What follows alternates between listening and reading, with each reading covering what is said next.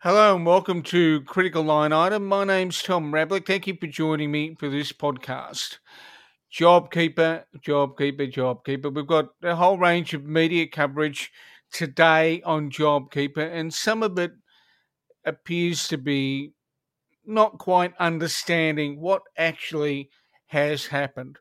Let's just recap. The Treasury and the ATO announced yesterday that there was an overestimate or in the forecast for how many people were going to be served well by the JobKeeper payments.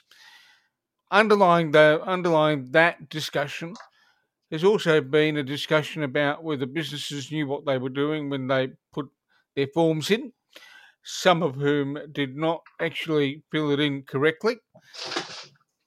But today we're going to clarify that with a couple of people who know what they're talking about when it comes to administering JobKeeper. I'm joined by two tax agents, my regular Lisa Gregg, who's tax expert and tax trainer, but also today Joe Sampson, who's also a tax agent. But Joe is a finalist in the Accountants Daily category of the Public Accountant of the Year this year. So, Joe, thank you for joining me today. Thanks, Tom. Thanks for having me. Absolutely, an absolute pleasure. Now, before we get on to JobKeeper, how does it feel to be nominated for this thing? Very surreal. As I keep saying, a little old accountant out in the eastern suburbs in the top 10 is pretty surreal. I can't even believe I'm there, to be honest. So, yeah, amazing. So, when is the final outcome of this? You're a finalist, but when do you know whether you've pipped the rest of them? The 19th of June, I think the Friday the 19th of June, they're doing a virtual ballroom because obviously they can't have any award ceremonies, physical ones. So they're doing this virtual ballroom and they're expecting you to get dressed up and everything else, and should be interesting. Oh, okay. So this one's happening via Zoom or Skype or Yeah, I whatever think it it's going to be happens to some be. Zoom, or they've got some program that they're creating themselves, Accountants Daily. So, yeah. This will be pretty interesting. And Lisa, how are you faring this afternoon? Oh, absolutely fantastic, Tom. It's a nice freezing cold day in Melbourne town, and it's Saturday afternoon, so why not talk JobKeeper like we have for nearly every weekend for the past 2 months, right, Joe? Yeah, every weekend, every Absolutely. day, Monday, Tuesday. Yeah. Okay. What we've got to do today is actually clarify what the issues have been at the coalface. We're seeing a lot of politicos and journalists play games up the top end, at the top echelons, throwing muck at each other, and the media reporting that there's not quite a complete comprehension of what happens at the coalface when you deal with clients. Let's go back to what you both do for a moment. What's the client mix for you, Joe, in terms of the people you deal with industry wise? I probably say what I'd specialise in small business, as in realistic small business. I'm not talking small business like defined by the ATO of millions and millions. I've got a broad range of clients, anything from the building industry to retail to hairdressers to medical practitioners, restaurants and sporting organisations. Okay, so you've got a broad spread, but they're largely small to medium sized entities, right? Correct. Yeah. Yeah. I Okay, prefer dealing Lisa, with what? sorry, I prefer dealing with the smaller clients. I Okay, feel that I can be more helpful to them.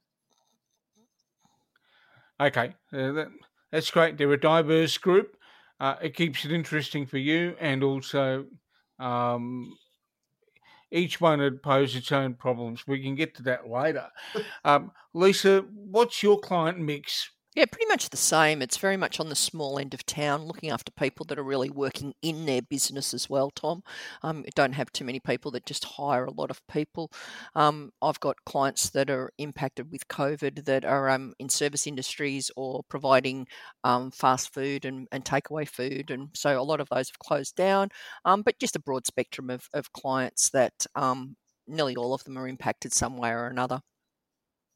Okay, so generally speaking, there are people who may not, some of them won't have an internal accountant, correct? None of them do.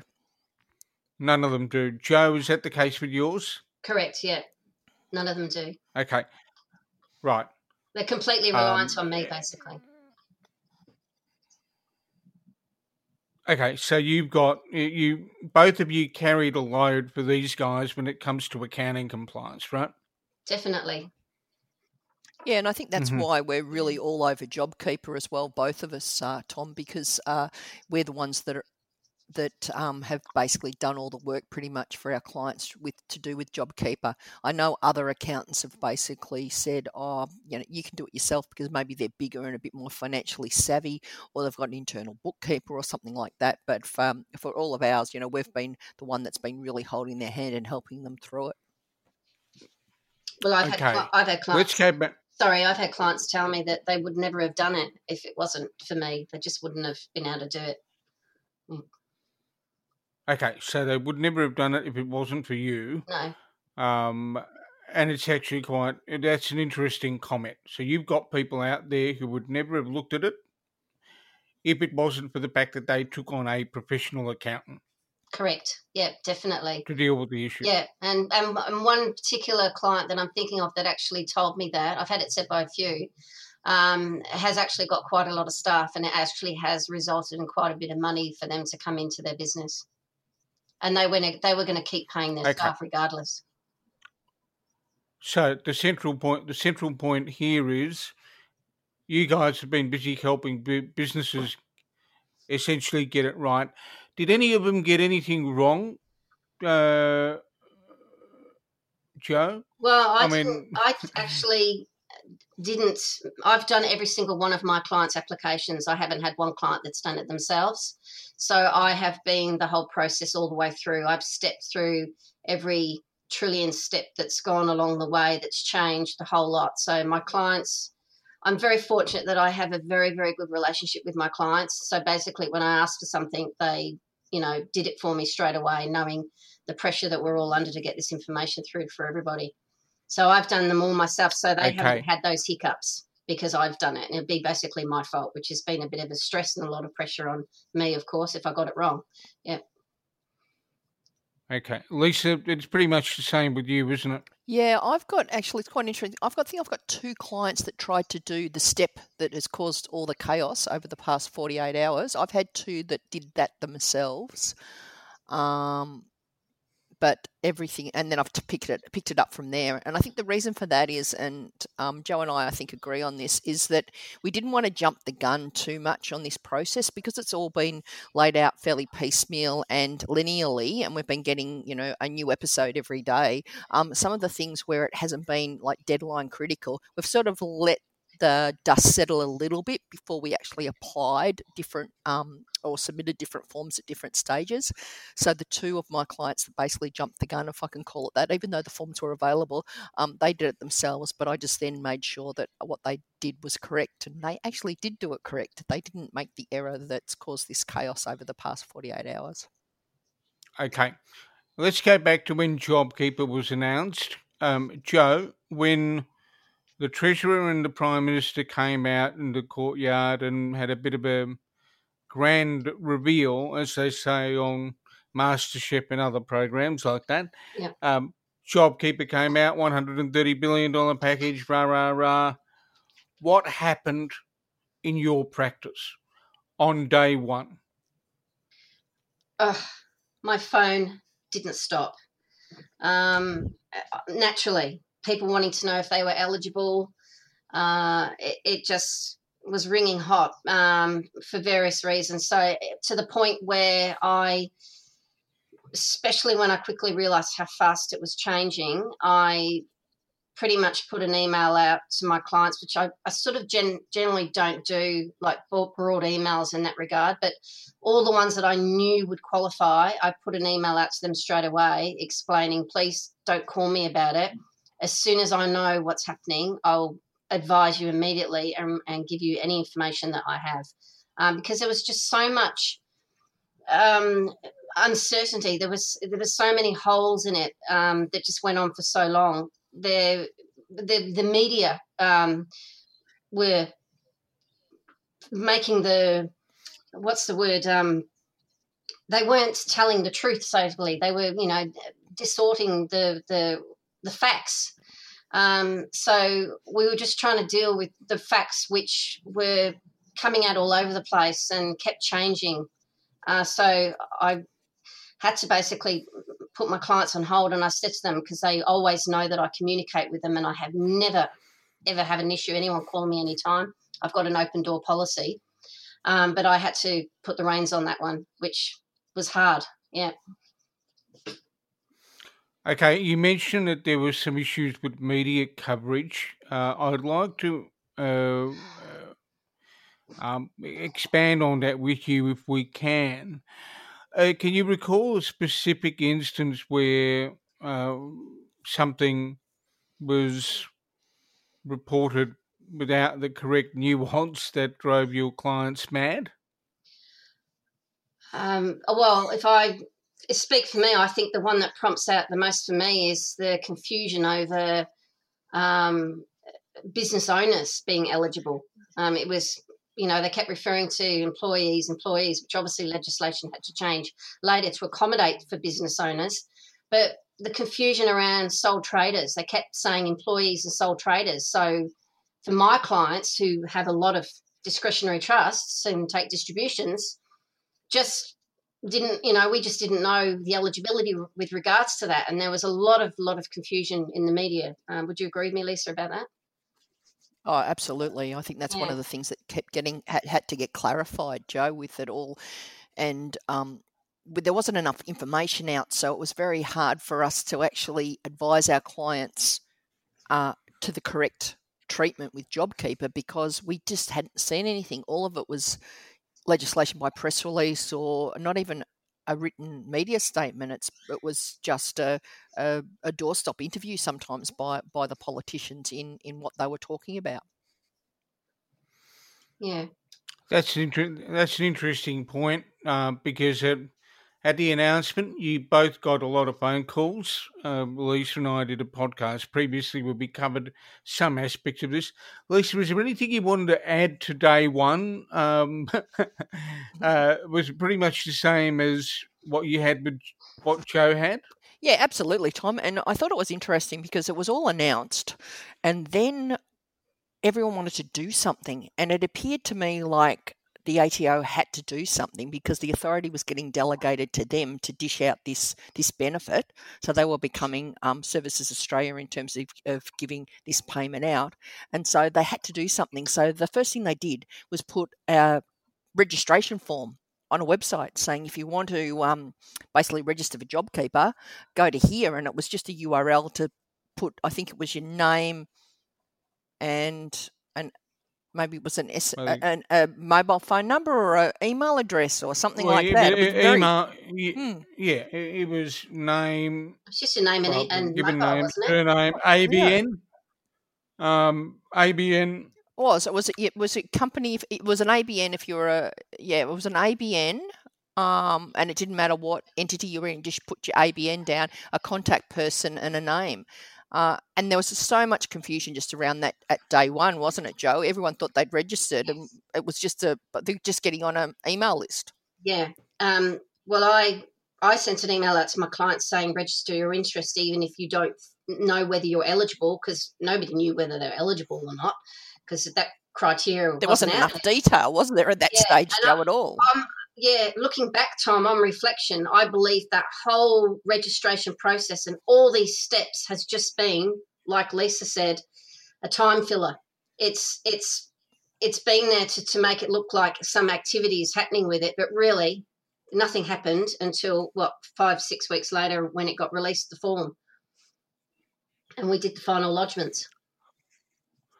Okay, so we've got a thing that happens where people just send their email, contact details. You get an SMS that says, "Thank you for registering. We'll get back to you later."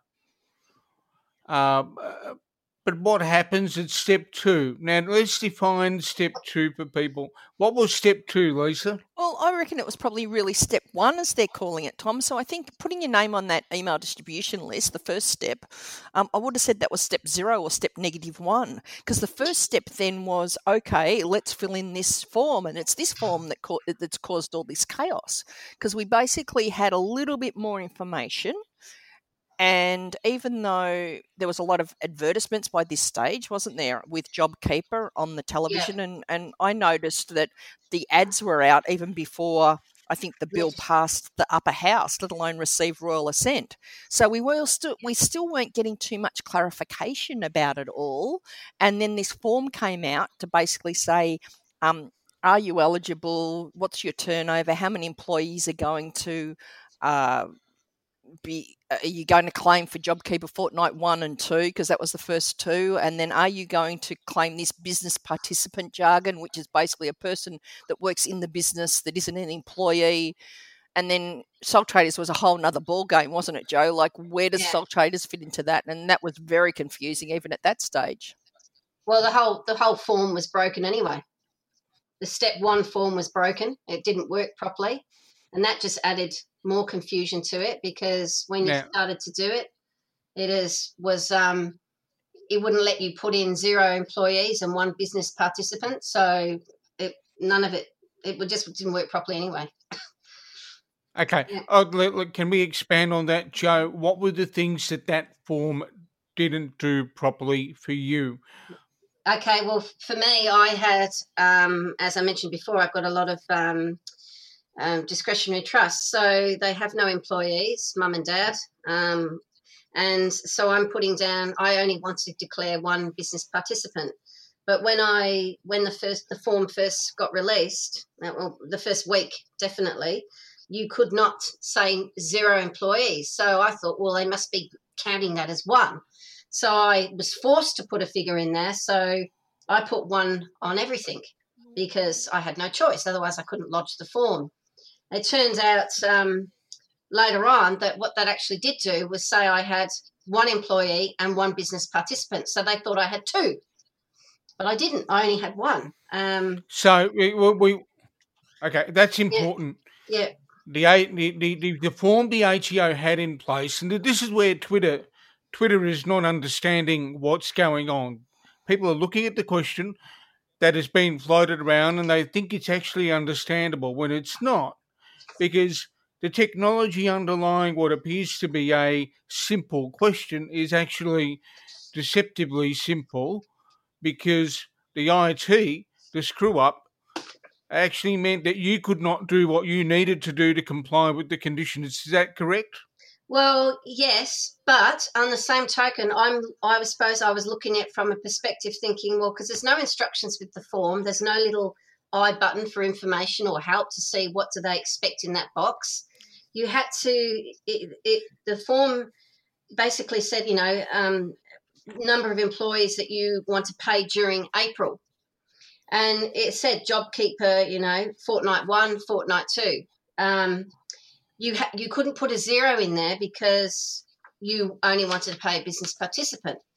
But because the form was, the only message you were getting was you cannot have 0, it just immediately made me think that the ATO are classifying the sole practitioner business participant as an employee for the purposes of this form.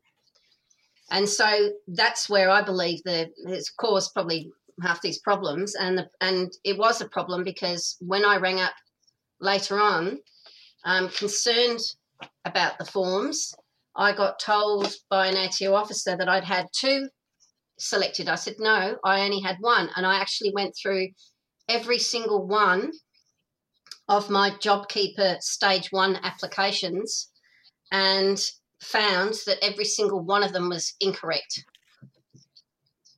and they got corrected over the phone, and that was because of the errors in the form at the time. Okay, how did they correct them? Did they say when you spoke to the ATO? Sorry to get a bit. I'm really curious about this. When you spoke to the ATO, did they treat the issue as a workaround? Did they treat the issue as one that they could get? I mean, how did they deal with it? Well, I said to them, I said, look, I don't understand. I just want to check this. I can't remember how I came up in conversation with them, but I said, can I just check this form?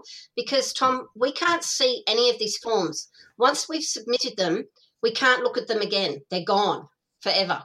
So if we don't save it as a PDF or print it, we can't ever look at the form again. The only way is if we call up the ATO and they can see it. But they have never given that transparency or visibility to us as tax agents. So we can't check anything.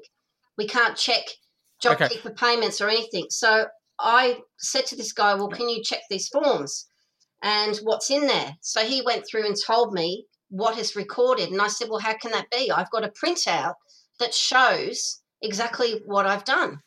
And he told me then that the system was adding, for everyone that had a business participant, it was doing a +1 on the form behind the scenes. Okay.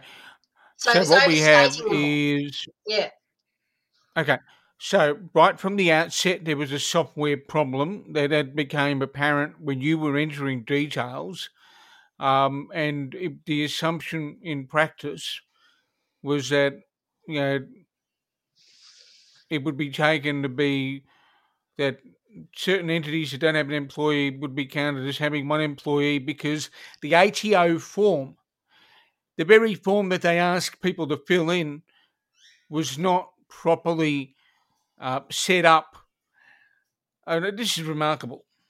Tom, I think what we've got to just draw back on a little bit is this is the form that everyone's basing their numbers on, or the government's basing their numbers on. Okay, this is this step 1 form, and on that form it was worded along the lines of how many eligible employees do you think you're going to claim for JobKeeper Fortnights 1 or 2. So it was only an estimate. But if that data was getting used to generate the numbers that we were talking about that was going to meet the budget allocation for this, if I can call it that, if you didn't fill that form, you tried to fill in the form as accurately as you could. But what was happening at the early stages of that form when it was first released, I think it was first released like 10 a.m. on a Sunday morning. This is how we've all been working weekends, that we've got a business participant. So what we're saying is someone who works in the business that doesn't draw a salary. They basically take a distribution from a trust, as Joe said, or they take dividends, right? So they're eligible for JobKeeper, 1 per entity. Then you've got all the employees. So you can imagine if we were trying to put 1 business participant and 0 employees, it wasn't working. Then we were going to put in 1 employee and then they're going to add the business participant. That's doubling the number that potentially could get JobKeeper. And that's how I think these sort of numbers have been propagated. But what's really important to be aware of, this was just an estimate. Step 1 was just another form that we needed to fill in to satisfy our insatiable appetite to get JobKeeper, if you want to call it that, because it wasn't until we did the next step, which is what we did last week or the week before, anyway, last week, where we actually matched the employees with TFNs and single touch payroll and all those things, right? So what it is the numbers that's been spouted over the past 48 hours was just the step 1 estimate of how many employees do you think you're going to claim and what JobKeeper Fortnight do you think they're going to claim in.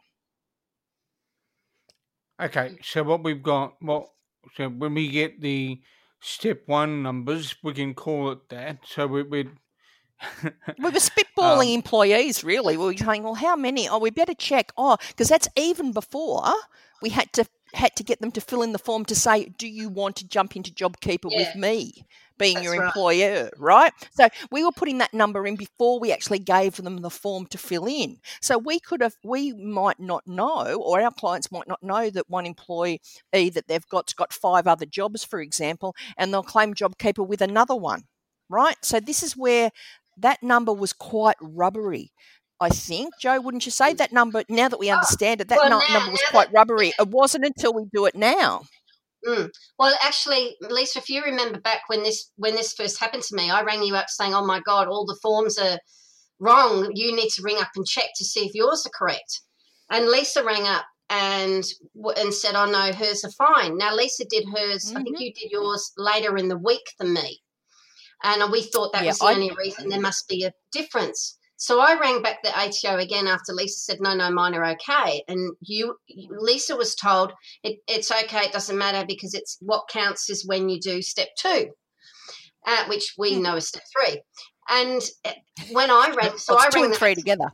Yeah, I rang an ATO officer back again saying, look, this is what I've just been told, and this guy's made me go and change all these forms and correct them all over the phone. And I got a reference number for every single one. And the other guy said to me, so it doesn't really matter because we're not using any of the information in the next step anyway. So let me get this straight. We start this process with an expression of interest, which we're no longer calling step 1, right? That's just add me to your email list to tell me when you're going to have more information. So that was the first thing.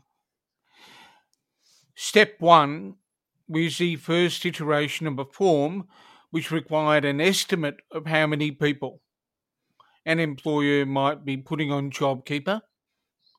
Am I correct? Yes. Yeah. Yes. Okay. So we go from this is a sequence, right? We go from add me to your email list, Mr. ATO, which many people did. Then we go to estimate, and then we go to what employers had to do to release the payment, really, Tom. It was to release the payment is really what we're saying. So out of the 10 employees that we put on that form, for example, we're only going to claim 4 of them because they're the ones that are given back the form and we've done all the processing for. And so it wasn't until we actually matched the tax file number with the employee, and that then would trigger the ATO to reimburse us for the money. Or reimburse our clients, the employer, for the money. That's really the real number, okay? And so what I think the number we're talking about in the media at the moment is this step 1 number, which was our best guess estimate at the time. So then what we're dealing with is an adjustment or a variance between the best guess estimate and the actual, which is what's the government actually paying money out to now. Mm-hmm. Correct. Well, Tom, and that's where it's half the amount. Yeah. When I actually did my, when we did the last step to date so far, which is when we were actually doing what Lisa said, matching tax file numbers and etc., the information that was being pulled into that form automatically did not match anything that was in my original forms where I said I have 3 employees, 1 business participant. None of it matched. Okay, so what we're dealing with at the last step, which is the step that the government / ATO wanted people to complete in order to get the actual JobKeeper payment, was the one where employees had to fill in a form, correct? Correct, yeah. And then the employer needed to get their hands on the form and then hand it across to the ATO or whatever took place in order to get JobKeeper for the eligible employees. Now, there are people listening to this who are going to say, well, what made an employee ineligible? In what circumstances were employees ineligible? Visas, people working on visas apart from New Zealanders. No one else was counted in that area. If you were employed at another job and claiming it there, so if you were claiming JobKeeper elsewhere, or if you were employed and you obviously then, if you're a business participant, you couldn't claim it as both. Lisa, what were the other ones? Yeah, that was pretty much it. Yeah. Because I think they the have to visa physically was give a it. big one. Give, Yeah. Oh, casual. yeah, the visa was the Sorry, big, casual. and the You had to casuals. be employed Yeah. for 12 months. You had to be employed in a casual position for 12 months with regular work. You couldn't just be, 6 months ago you did some work and then you might come back, 1 week later. It had to be regular casual work. And you also had to be aware of as well, Tom, and this is where a lot of my clients who had totally closed down had the issue, is JobKeeper had to be bankrolled by the employers. So you'd have to bankroll at a minimum 2 JobKeeper fortnights, so at least $3,000 for employee. You multiply that with a cafe or something that's permanently closed down. Even though you applied, you might have gone, no, I can't find the $30,000 or the $60,000 because I've got no turnover coming in. So therefore, they've said, well, I'm out. I'm not even applying for JobKeeper in the first place. Okay, so did you get anyone that was in that situation filling in the forms for step one? I had a client that pulled out. They said, "I'm sorry, I'm not paying my apprentices $1,500 when they normally only get a couple of $100. I can't bankroll that. I can't do it." Mm. So they just didn't enter JobKeeper at all, and they stood down their one other employee. Okay. That's interesting. I heard a rumour that there were some employees that weren't handing in their forms to employers, and that meant that employers were unable to claim JobKeeper for all of the entire cohort of employees that they have. Is that common? How common was it for your client base, if at all? I didn't have any clients in that category because all the employees returned the forms. So they will be receiving, hopefully, JobKeeper for each employee that they have kept on. But I do know that there are organisations out there, that other practitioners I've spoken to, where the forms haven't been returned, and therefore because it's an all-in or all-out, the employer still has to pay that employee regardless, which I don't think is really very fair. So they're paying the employee, Tom, but they're not getting JobKeeper for them. And they have to pay by law. If they're paying one, they have to pay them all.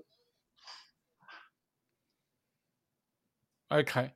Now, let's just break this down into an example so people listening understand it. If you've got 10 employees, you're paying those 10 employees $1,500 each. A fortnight if they're not working.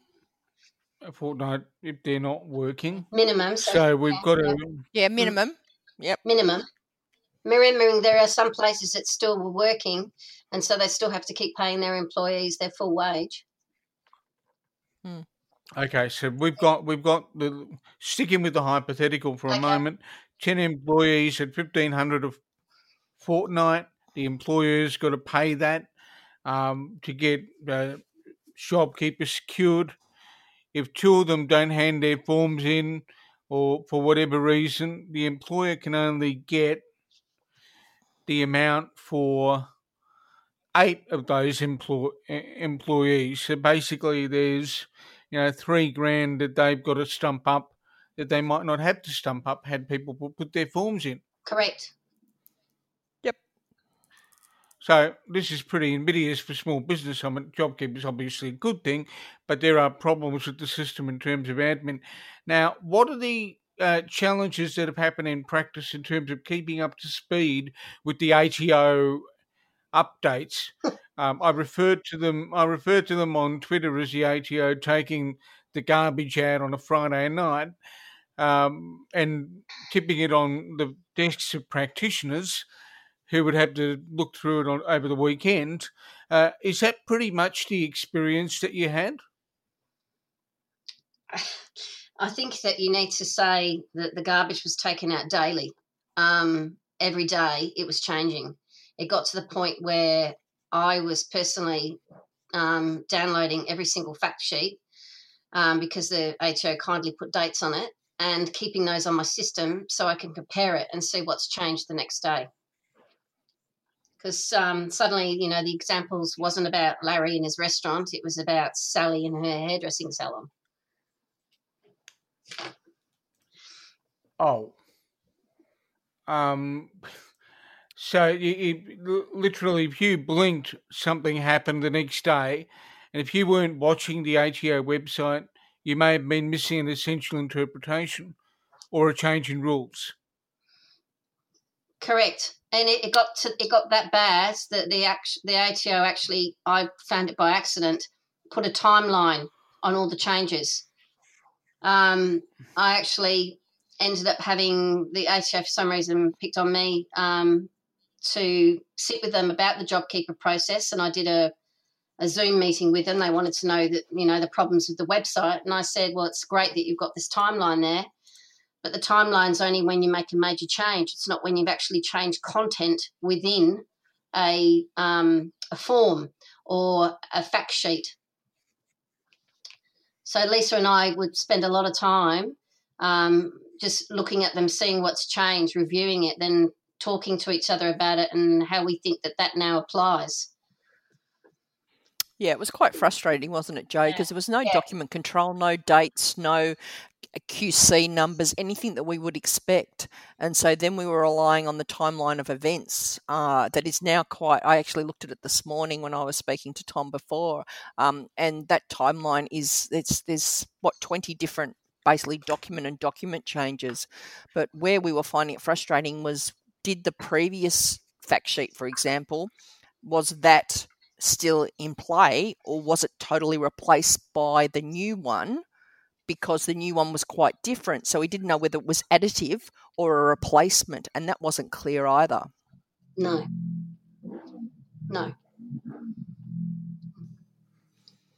That's actually quite disconcerting, because as a professional, you guys are members of professional bodies. I'm a member of a professional body. And the professional bodies have codes of ethics that require people to stay up to date in their area of expertise. This would increase the level of stress for any practitioner, would it not, in an environment where things are moving so rapidly? Oh, without question. The thing is, you got to remember, I've asked my clients not to ring me if we go back to the start of the conversation, and I'm telling them I'll get back to them when I know. I couldn't even get back to them, I know. So I ended up sending another email out saying, sorry, still don't know much. There was so many holes in the legislation, and it's more so, as I said, with the business participant side. That was the really big one that in the end was causing, I think, for me and probably Lisa, the biggest headache. Yeah, I think we've got to be aware of how this process happened. We know that we've had to do things very quickly because we needed the stimulus package for COVID related activities to keep things going as much as we could, right? So it was a lot different to other processes of the ATO or Treasury doing consultation processes. This was really flying by the seat of the pants, trying to get things through.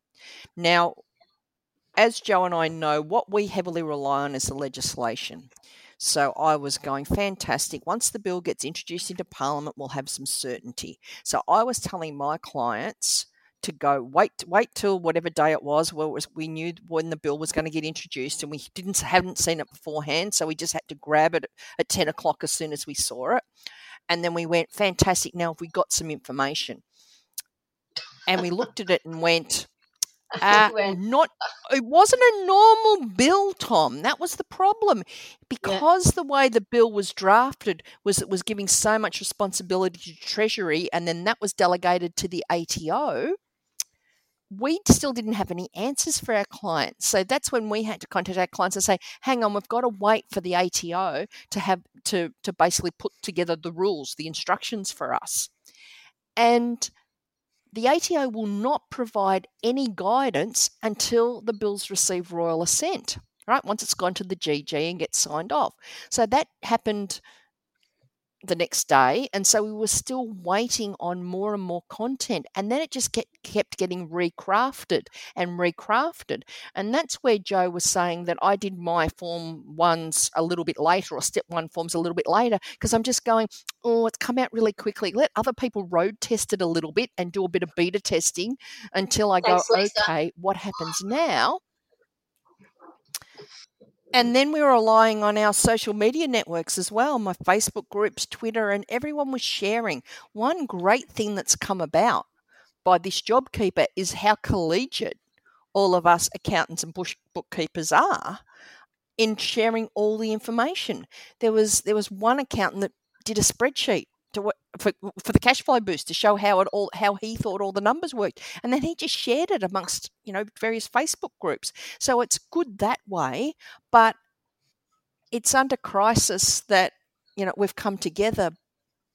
So it's quite discerning, maybe, that there seems to still be some blame shifting or whatever. We're all just trying to do the right thing here and do the right thing by our clients, right, in these really, really bizarre times. I hate using the word unprecedented. I think that's been overused, but we're just living in very bizarre times at the moment. I should have banned the word unprecedented at the start of this particular podcast. I didn't use it, Tom. I didn't use it. I said bizarre. It's just very bizarre. So we're doing what we can, and we're all helping each other, right?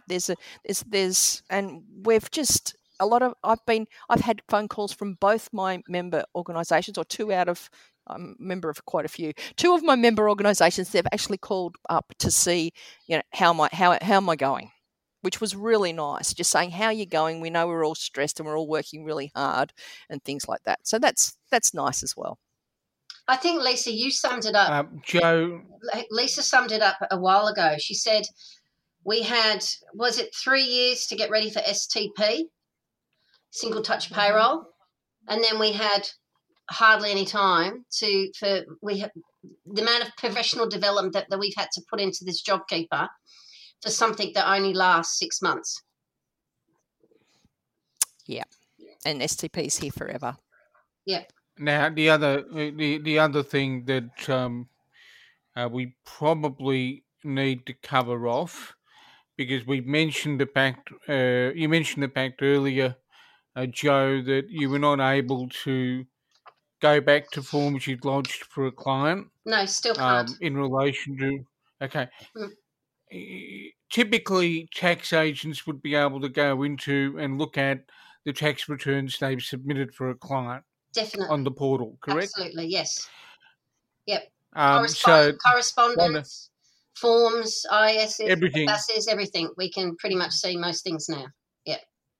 Now, this is probably a lesson for the government going forward, and that is anyone using a tax agent needs to be able to have that agent look at their JobKeeper type applications or whatever else, because without line of sight of what was submitted, you need to rely on the ATO unless you printed things up.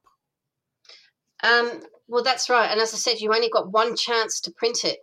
And if you didn't print it, or something went wrong, or the PDF didn't save, that was it. You had no record. You had no record, no receipt number. You had nothing. Well, with all due respect to our people in administration, who was the knucklehead that set up a system where advisors who provide advice on tax and lodge tax returns would not be able to access the forms that they were lodging on behalf of clients with respect to JobKeeper? It is sheer lunacy from an administrative point of view. How the hell do you hold the system together that way? Tom, can I also point out, when it came to the actual declaration that we had to do, there was no print facility. Yeah. You couldn't print it. So you've got this print button that you used in your web browser. So you've got the web address, some of the names cut off because it's just printing what it sees on the screen.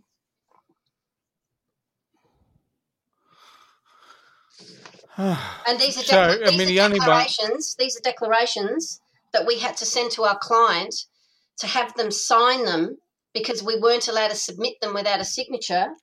So we had to send them to our client, of which I said, I'm really sorry about the format. The ATO forgot about the fact that we might actually need to print these to send them to our clients.